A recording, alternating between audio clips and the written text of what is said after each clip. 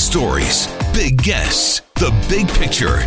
Afternoons with Rob Breckenridge. Weekdays 1230 to 3, 770 CHQR.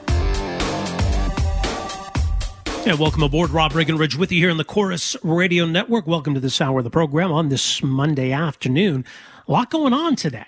We had a big announcement today from the Premier, overshadowed a little bit by the apology he offered today with regard to that outdoor gathering on Tuesday of last week at the balcony of the so-called Sky Palace.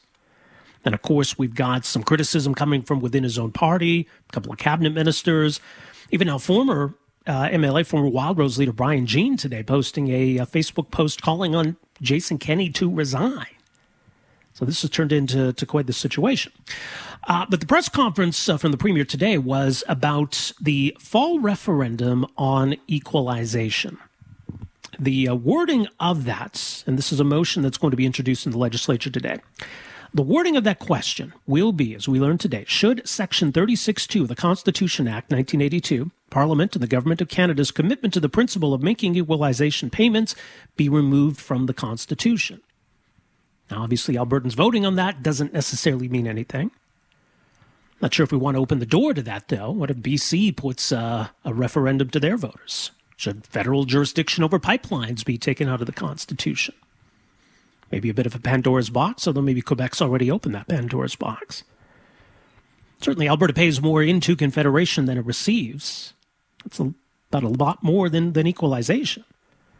Frankly, ending equalization wouldn't change the amount that we pay in taxes, wouldn't change the amount that comes back to Alberta. There are other ways of addressing that. I'm all for it. Well, the group Fairness Alberta has been focused on these issues. So joining us to talk a bit more about the announcement today and some of these broader questions about what needs to change in this country. Bill Buick joins us, Executive Director of Fairness Alberta, fairnessalberta.ca.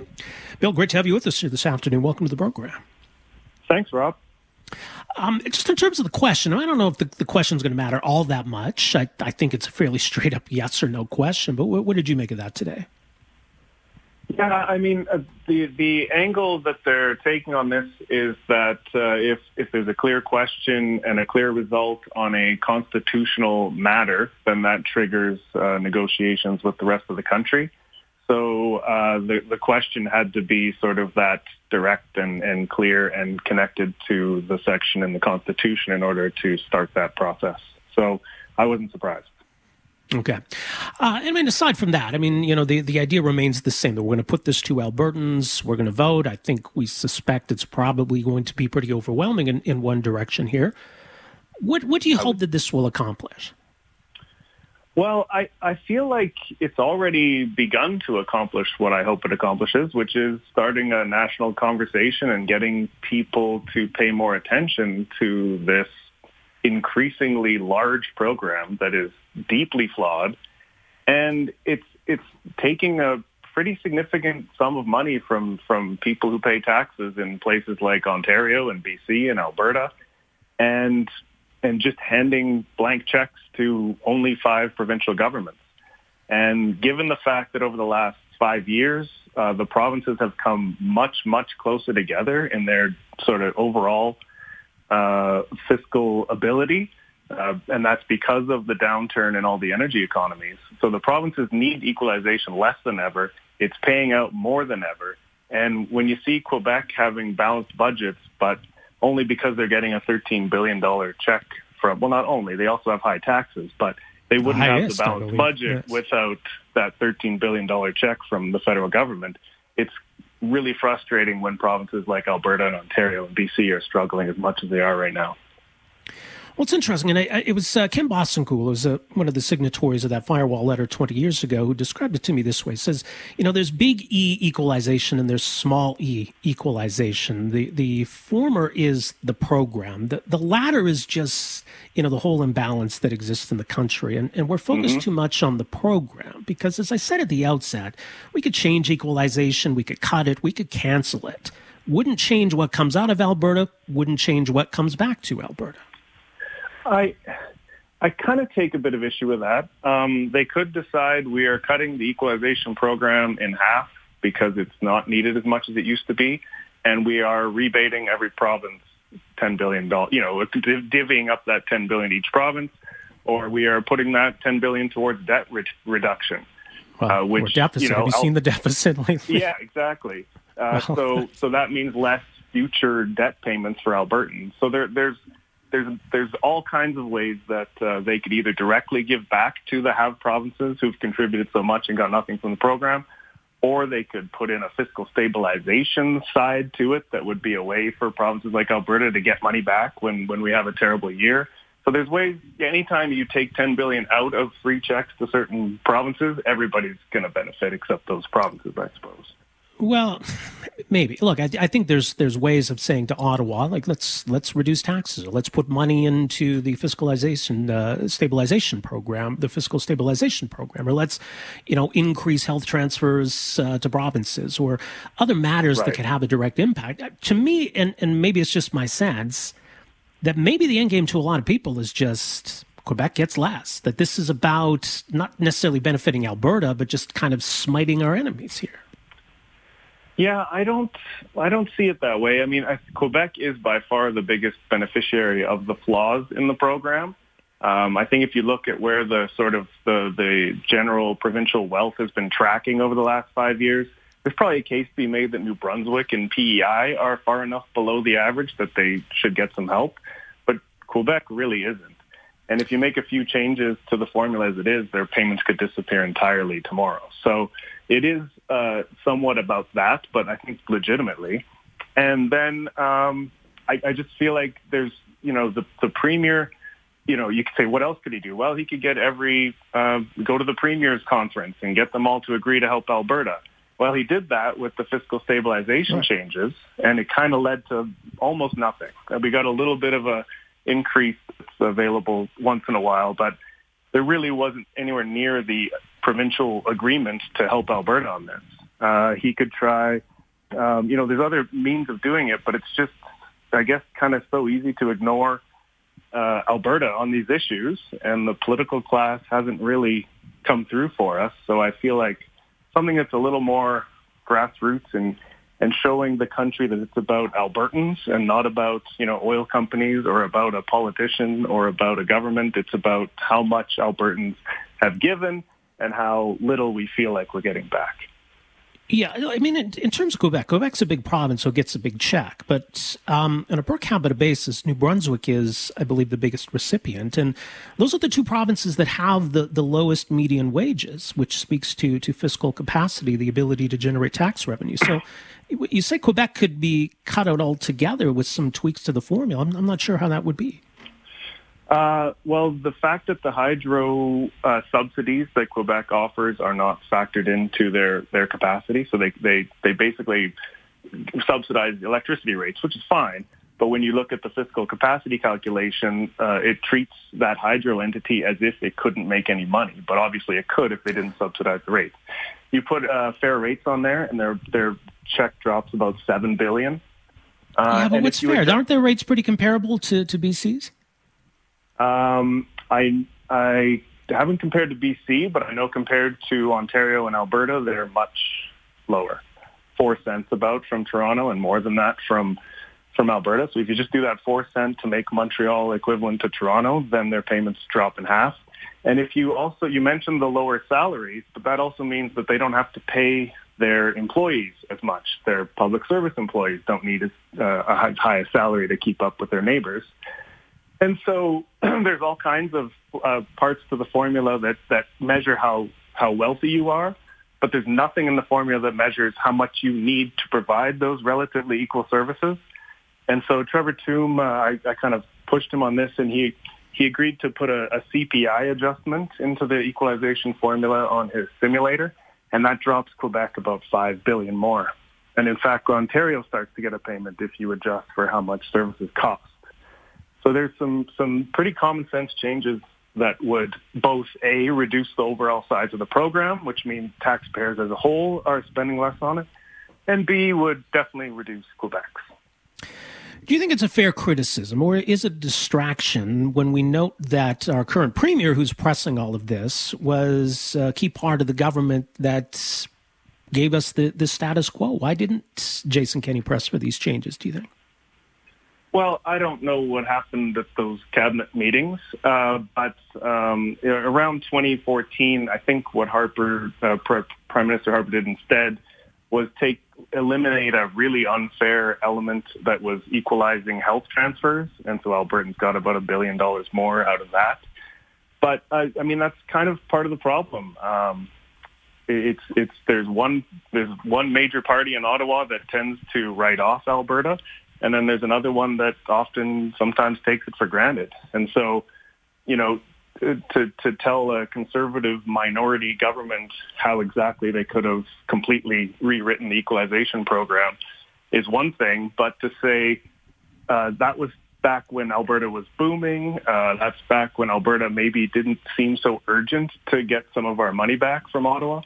But that's all changed since 2015. And times, political things have changed and economic things have changed. I don't know if you saw this or not. There's a city councillor and a mayoral candidate in Calgary who's calling on a referendum here in Alberta, that Calgary pays more to Alberta than it gets back, that Alberta has its own system of equalization, that Calgary needs a fair deal. And maybe she's just trying to make a point here, but I think it's true. I mean, there are states in the U.S. that have states, essentially, that pay more into that system than they get back. Isn't that ultimately going to be the case, either within a country, within a province, within a municipality? Wealthier areas are going to pay more in taxes than they get back in services. Yes. And I think people should always be kind of vigilant about how much their neighborhood in the city is getting and how much their city in the province is getting and how much their province in the country is getting. Because if you don't speak up for yourself, no one else is going to. But on the other side of it, it's not like Calgary is being treated with disrespect. It's not like the provincial government is putting up barriers to Calgary being able to succeed economically. It's not like, the provincial government is really honing in on municipal responsibilities. And the reason a lot of the distribution is happening is because the provincial government is trying to basically do every municipal program. So that's kind of how it's different at the federal level. Over the years, the federal government has just become way too involved with provincial jurisdiction. And so equalization is one thing, but then that's only sort of $3 billion out of the $20 billion Albertans send to Ottawa that gets sent to other provinces. So there's a lot of ways we could fix this. Sorry. And I feel like getting this equalization referendum going will start generating those conversations and get folks to pay attention. We'll see if it does. More as mentioned, fairnessalberta.ca. Bill, thanks for joining us here this afternoon. Appreciate it. Yeah, anytime. All right, there you go. That's Bill Buick, Executive Director of Fairness Alberta, fairnessalberta.ca.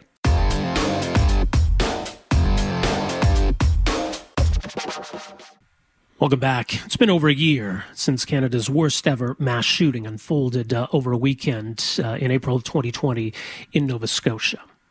And still a lot of questions about Gabriel Wortman's rampage and how the RCMP responded to this. Now, one of the ways in which this whole situation was exacerbated was the fact that Gabriel Wortman was driving around in a replica RCMP cruiser. And for a long time, nobody knew that, or at least the general public. And there have been a lot of questions about when the RCMP found out about that. So this began on the night of April 18th. Now, the RCMP maintained that it wasn't until the following morning, April 19th, they became aware of what Gabriel Wortman was driving. Wortman's common-law spouse, Lisa Banfield, had escaped, ran into the woods, came out the next morning to find police. Some newly released 911 calls paint all of this in a very different light. That it certainly appears that the RCMP knew about the replica cruiser a lot sooner than they've let on. So it seems like there's a big problem here for the RCMP's narrative. Instead, though, a lot of the conversation has been about the leaking of the tapes themselves and whether our next guest made the right or wrong decision in publishing them. There have been calls for an investigation into these leaks. But we're kind of overlooking, I think, an important point here in what this information tells us. There are 3 911 calls in question here. Now, Frank Magazine which has a reputation, I think, is maybe more of a notorious satirical publication. But I think they've done some important, albeit controversial, journalism here, frankmagazine.ca. But joining us to talk more about this whole situation, the reaction to it, very pleased to welcome to the program here this afternoon, Andrew Douglas, who is publisher of Frank Magazine. And I guess we should clarify, Andrew, this is Frank Magazine Atlantic edition, correct? That's correct. Yeah, we're based in Halifax. We're the original Frank. We started in 1987, and then a couple of years after that, the Ottawa Frank started. But we've been separate for decades. So yes, we are the Halifax-based original Frank magazine. Okay, so you obtained these 911 audio tapes, as it says on frankmagazine.ca, from a confidential informant.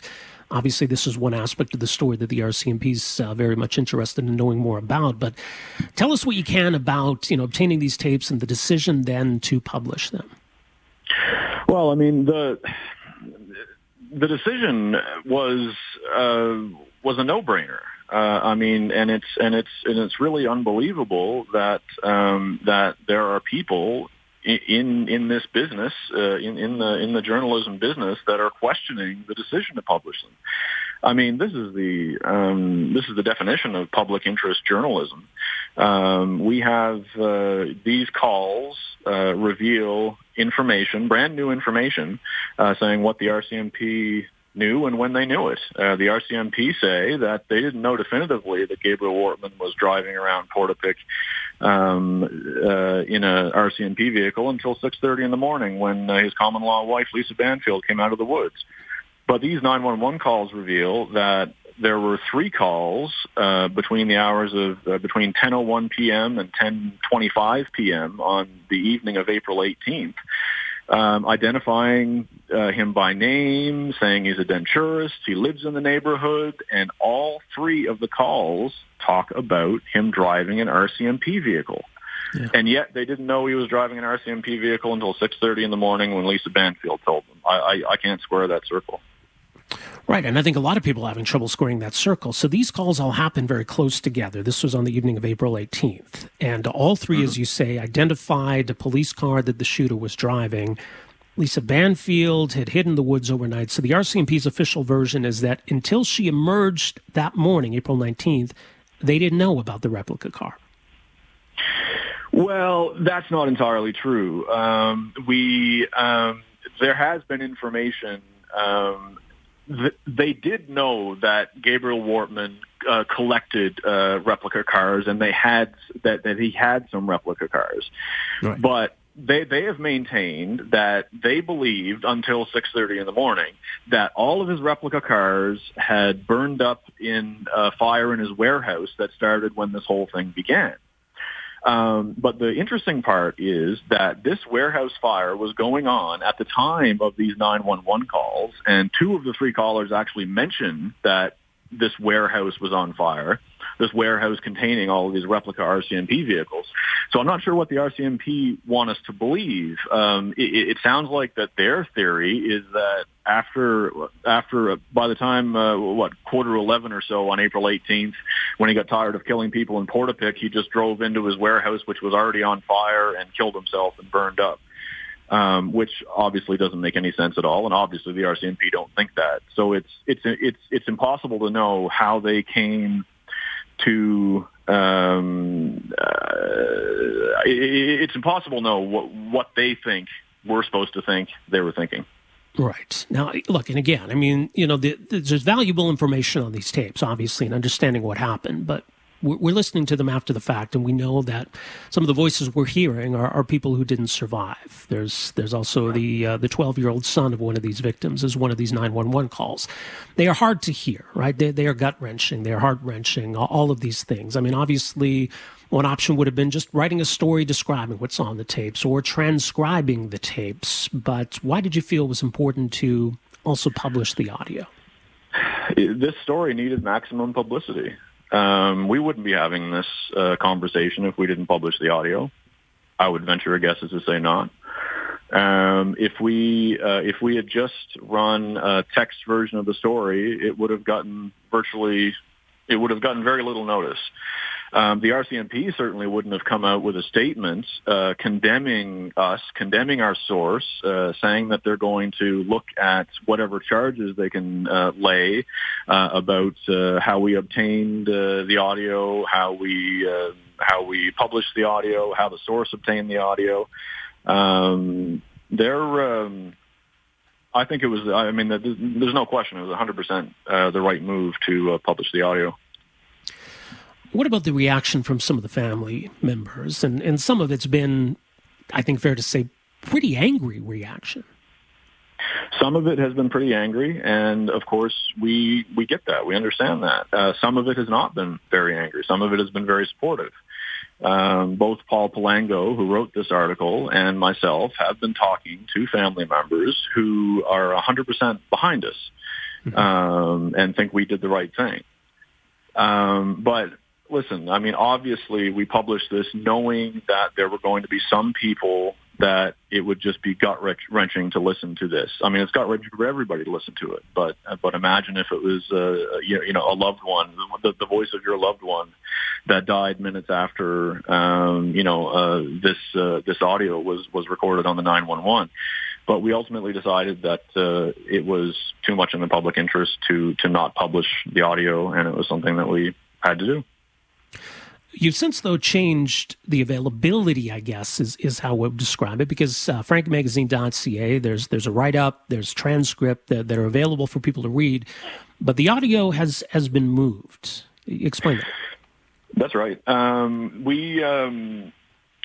We decided early on two things. Number one, everything was going to be in front of the paywall, the audio, the story, everything. And number two, we had to give the families a signal that this was happening. So we contacted their lawyer. We said, listen, this is what we have. Please give them the heads up. If they want to talk to us, great. Even if they wanted to listen to some of it before it was published, fine.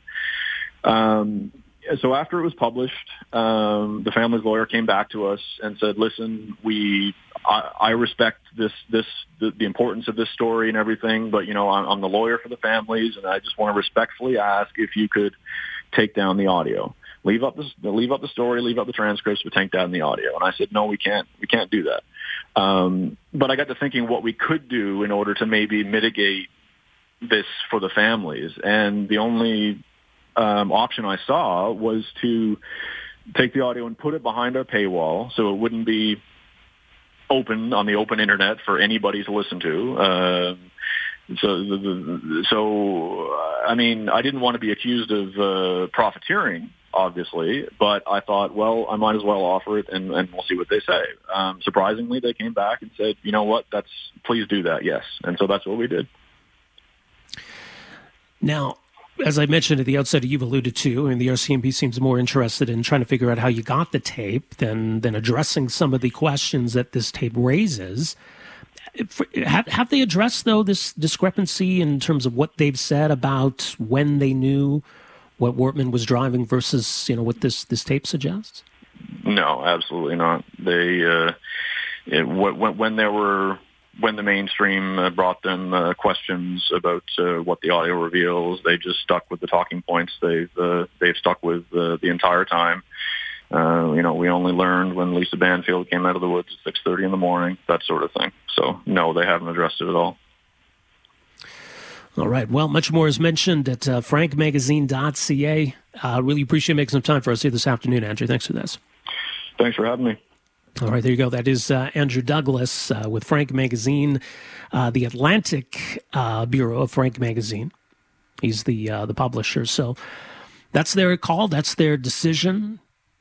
So you can go to frankmagazine.ca. You can read Paul Palango's write-up. And look, Paul Palango is a veteran journalist, covered the RCMP for years. We've spoken with him before. He's done work for Maclean's and other media outlets.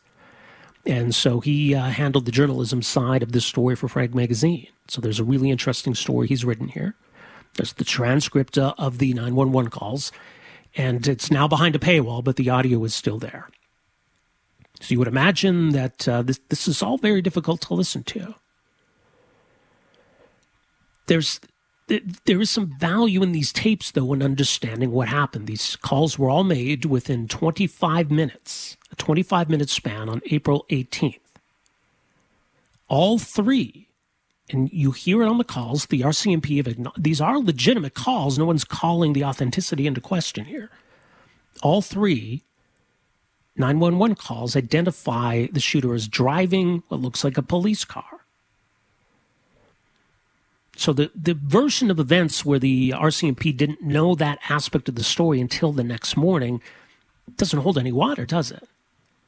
So we can all get worked up about the fact that somebody leaked these tapes to Frank Magazine. We can get worked up about the fact that Frank Magazine published the audio.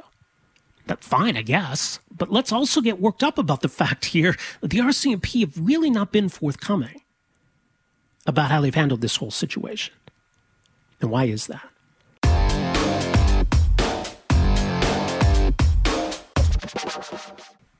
Welcome back. Rob Breckenridge with you here on the Corus Radio Network. So coming up this fall, we'll be marking 3 years since cannabis was officially legalized in Canada. And it kind of feels like we've all moved on from the debate.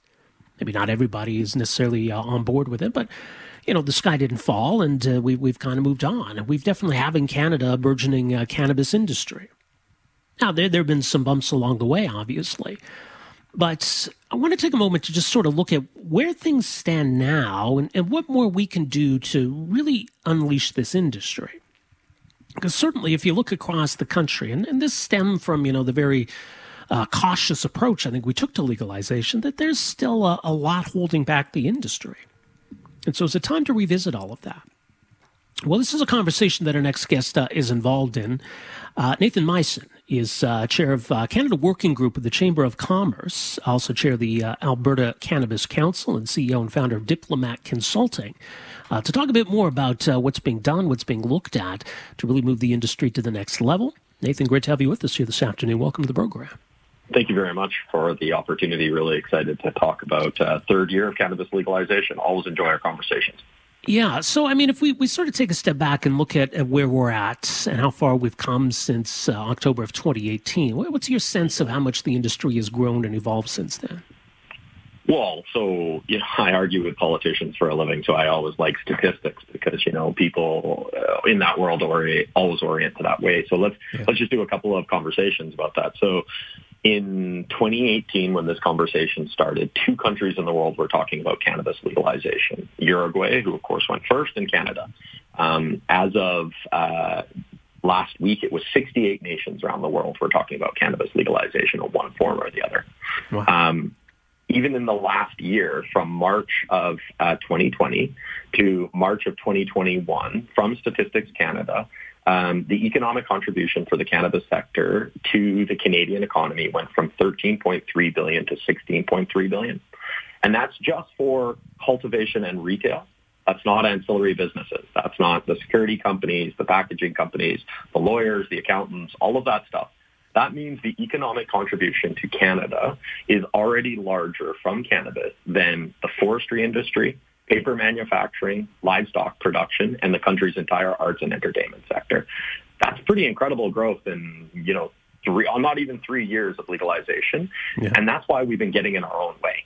So it's really interesting to think, what would it be like if we didn't? Yeah, it's interesting. I mean, as you say, when you know we moved ahead with legalization in 2018, you know, the U.S. was far behind us. It kind of feels, in some respects, maybe that as a number of states now have really quickly moved to legalize, that some states are jumping a bit further ahead than us. Oh, for sure. Well, let's talk about, you know, how do we create differentiation in a COVID recovery world, especially for an industry like tourism and hospitality that has been waylaid? Well, we're one of the few federally regulated states in the world that could do cannabis, tourism, and hospitality federally legalized. We're not having those conversations at a provincial or federal level yet. You know, I think we'll get there, but San Francisco announced today that cannabis lounges are a thing. Las Vegas was last week. Illinois, Michigan, and New York State have all put in their cannabis legalization bills that consumption lounges will be allowed within months, not years, months. And we're not even having the conversation. And considering we went first, you know, that's a sector that could be worth tens or hundreds of billions of dollars, not only domestically, but that expertise that we create here that can be exported abroad. But we have to move because people are quickly passing us by. And I think that's really unfortunate.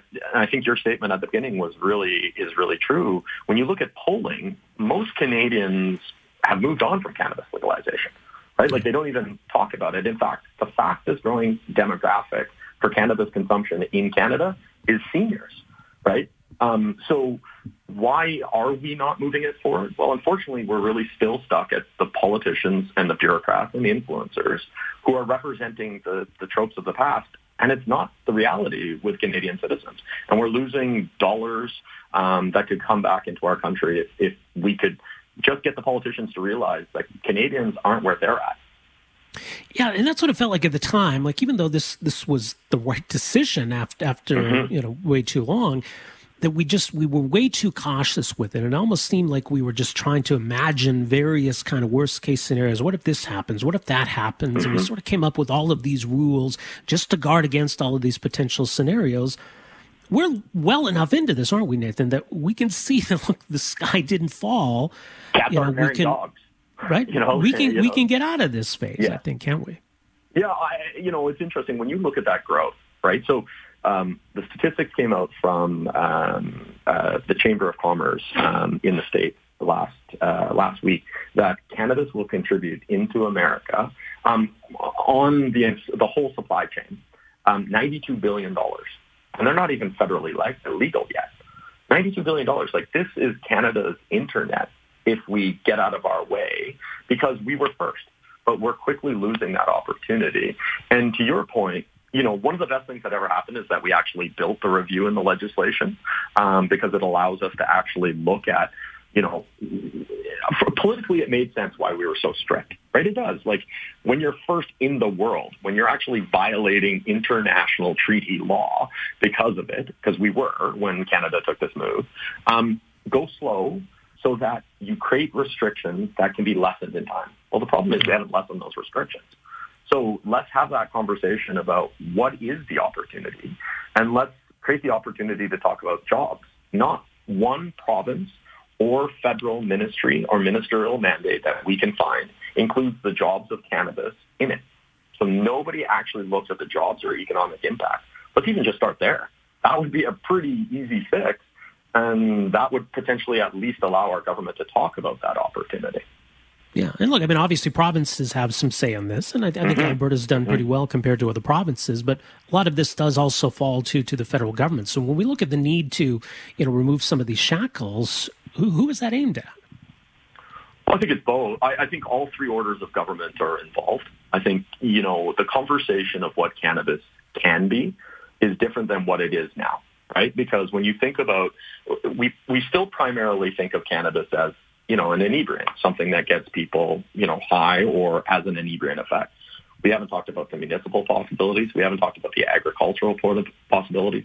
We haven't had any of those conversations about what legalization opens up, not only here, but around the world. Again, 68 nations around the world are now going through cannabis legalization, and they're calling Canada and asking us what we did well and what we didn't. Mexico legalized in January. They took 80% of our regulatory framework and cut out the 20% we didn't. Well, what an incredible opportunity about businesses from Canada to scale into a market that potentially in the future, those conversations can be under NAFTA. So, it's really the opportunity for not just retailers and cultivators, but the supply chain, which, because of how we did cannabis legalization, really we built up an international supply chain domestically that we can now export to the world. But we have to get out of our own way at a municipal, provincial, and federal level. We still disproportionately charge cannabis companies an incredible amount of money and regulatory hurdles to come to market. And again, when you look at other jurisdictions around the world, they've learned that lesson, and they're moving much quicker than us. And now Canadian businesses are looking south of the border or internationally for opportunity. And that's really unfortunate because we're going to lose that first mover advantage if politicians don't talk about it at all. Now, so if we look, for example, at some of the rules and restrictions around marketing and promotion, is that federal law? It is a federal law. Federal law. The province interprets the federal law, right? Because the feds create a framework and then the province has to interpret it. So there is some malleability between the two, but primarily the responsibility lies at the federal level. And is that also true with regard to, the concept of having consumption cafes? That is actually at a provincial level. And this is one of the reasons where, Alberta did lead the retail market. Like AGLC did an incredible job moving over our experience in privatized retail or in privatized alcohol to privatized cannabis. We have the world's 4 largest cannabis retailers in the world housed in Alberta. Spirit Leaf, Alcanna with their Nova and Value Buds, High Tide and Fire and Flower. If you had 4 of the world's largest anything, except for cannabis, you couldn't get a politician to stop bragging about it. But we won't even talk about it. High Tide went public on the NASDAQ last week. That's a major accomplishment for a Canadian company. And, that's some of the movement that we need to see. I think the environment has continued to evolve. But we need help at a provincial level to make consumption lounge happen so that we can see some of the success that we did in retail so that we can lead, again, the country, but the world as well out of this province. And we can do it. Is it realistic to think we could see some changes even as we get set to mark the 3rd anniversary this October? Well, let's just think about it this way. So let's just take cannabis drinks, right? Cannabis drinks are federally regulated, provincially sold, provincially regulated. Why can't we treat them just like alcohol? Let's not do anything else. Let's just do drinks. Why can't we see a cannabis festival that does cannabis drinks at it? Why can't that be done in September? All we're asking for is to be treated the same as alcohol in some regard when it comes from a regulatory framework. But we need to see somebody take that leap, that it isn't, the end of days to have cannabis in our society, especially because it's already legal. So let's combine it with a struggling tourism and hospitality structure and see what we can build. And that should be something that we should prioritize in Alberta as we look to unlock the opportunities here at home to create a cannabis leadership for the world based in Alberta that hopefully takes place prior to legalization because the rules are already there. Just scratch out liquor license and put cannabis license. Yeah. We'll leave it there for now. Nathan, we'll see where this all goes from here. Appreciate you making some time for us this afternoon. Thank you for the conversation. Look forward to the next one. All the best as well. Nathan Meissen is chair of this Canada Working Group with the Canadian Chamber of Commerce, looking at ways of, really boosting the industry. He's chair of the Alberta Cannabis Council, CEO and founder of Diplomat Consulting. So some interesting thoughts on where the industry's at here almost 3 years after legalization and, what more it can be if we're willing to just get out of its way.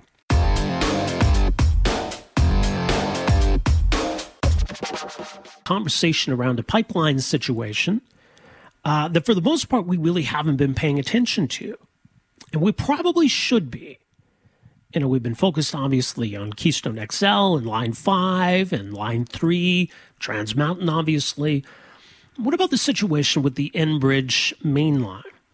And this is, on the surface, it seems like a fairly typical toll application. But as our next guest says, this is hugely consequential. Had a piece the other day in the Financial Post under the headline, "Pay Attention, Control of Canada's Oil Hinges on a Hearing Few Even Know is Happening." So what's going on with the Enbridge mainline system and why is this of such importance? Well, joining us to talk more about this situation, very pleased to welcome the program here this afternoon, Samir Khan. He's an independent business strategy consultant, 25 years of experience in the energy industry. He is also director of RS Energy Group. Samir, so great to have you with us here. Or not anymore? Hey, not anymore, Rob. Sorry. Okay. I just wanted to make sure that didn't get that got hurt. Make note of that. Fair enough. Okay, so let's talk about what's going on here with the Enbridge mainline and this toll application. Sort of set the stage for us here in terms of where things are at and what this all means. Yeah, absolutely. So periodically, so this is the normal part of how the mainline operates. Is that every now and then there's an application to kind of, set and reset how much the pipeline charges. Right? This one is a little bit unusual. Well, it's extremely unusual because what Enbridge wants to do is actually change the entire, change entirely how the pipe is contracted. And it sounds like really theoretical and esoteric, but let me like a simple analogy here is that the Enbridge Main Line is like it's like a restaurant, right?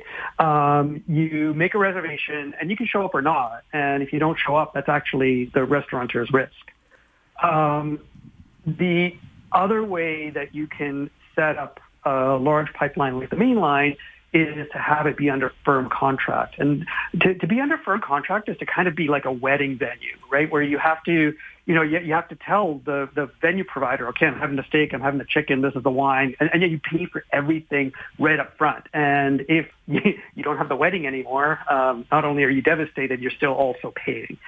And so that's the key question here. So this all basically is up or expired at the end of this month then, correct? I'm sorry, say again? That the contracting system that's in place is set to expire at the end of this month, I believe. I believe so, yeah. So I don't follow like the nitty gritty of like when the contract expires as closely, just because like you get extended, right? Like you just kind of go the way that you're going. Nothing changes until the hearing is completed and the regulator has ruled. So talk about the importance of this pipeline, by the way, because, as I said, we've talked about Line 5 and all the uncertainty around Line 5, but this is all a part of this Enbridge network, isn't it? Yeah, it is the most important pipeline leaving Western Canada. It carries, it carries 3 million barrels a day. Just under, and probably about 70% of the oil that the basin produces is carried on the Main Line. So like it's an elephant, it's a gorilla, it's like it's a very, very big deal. So what are the potential consequences depending on how this all plays out? Yeah, so this is where the controversy is, right? And like if I step back a little bit. So usually a regulatory proceeding, it's kind of like a trial, right? Is the way that I think about it in my head. I mean, it's not, but it kind of is in that there's, the pipeline is making its proposal, and then there's a whole stack of interveners that all have positions on whether it's good or it's bad. And most of the time it's bad because, people want to ship oil for free. And like it is adversarial setting where, like where you stand depends on where you sit, right? Like the chair that you occupy. And so it's very hard to figure out, just like it is from like reading a trial transcript, well, what's actually going on here? So, like this is where like the interpretation, the expertise matters. And really, like, there is very little precedent for an operating pipeline to go from a common carrier arrangement to a firm pipe, to a firm tolled arrangement. Because what this does is it transfers all the volume risk. So again, just imagine that if every restaurant in town, like if 70% of the restaurants in town suddenly decided that they're wedding venues now, and got to book in advance and maybe like pay a fee in order to reserve the right to show up and eat, you could imagine the price of dining out would go up, right? Yeah. And so this is kind of the fundamental issue, is that there's a lot of producers in Western Canada who are like, hey, wait a second, we don't have an equal opportunity to sign up for long-term pipeline capacity on the Main Line. Most Main Line volumes are shipped by refiners, and refiners have an interest in low price of oil acquisition, right? Because they make money, like oil, crude oil is a cost to the refiner, and they want that cost to be as low as possible. Yeah. And so basically now in this arrangement, effectively, like what I'm saying, and this is opinion, which a lot of producers happen to agree with, but my opinion is that contracting the Main Line in this way and offering that capacity to U.S. refiners gives U.S. refiners an inordinate amount of control over Western Canadian oil prices. Now, when we look at the pipelines that, like the Trans Mountain, for example, and maybe that choice or that competition when it comes to producers, how does that impact this situation? Yeah, so it impacts in a couple of ways. So first of all, new pipelines tend to be built as firm contracts, right? Because otherwise they would just never get built. Like, you can't really make a case to a pipeline company, hey, build a pipeline for me and maybe I'll ship oil on it. Like, no, no one's going to do that.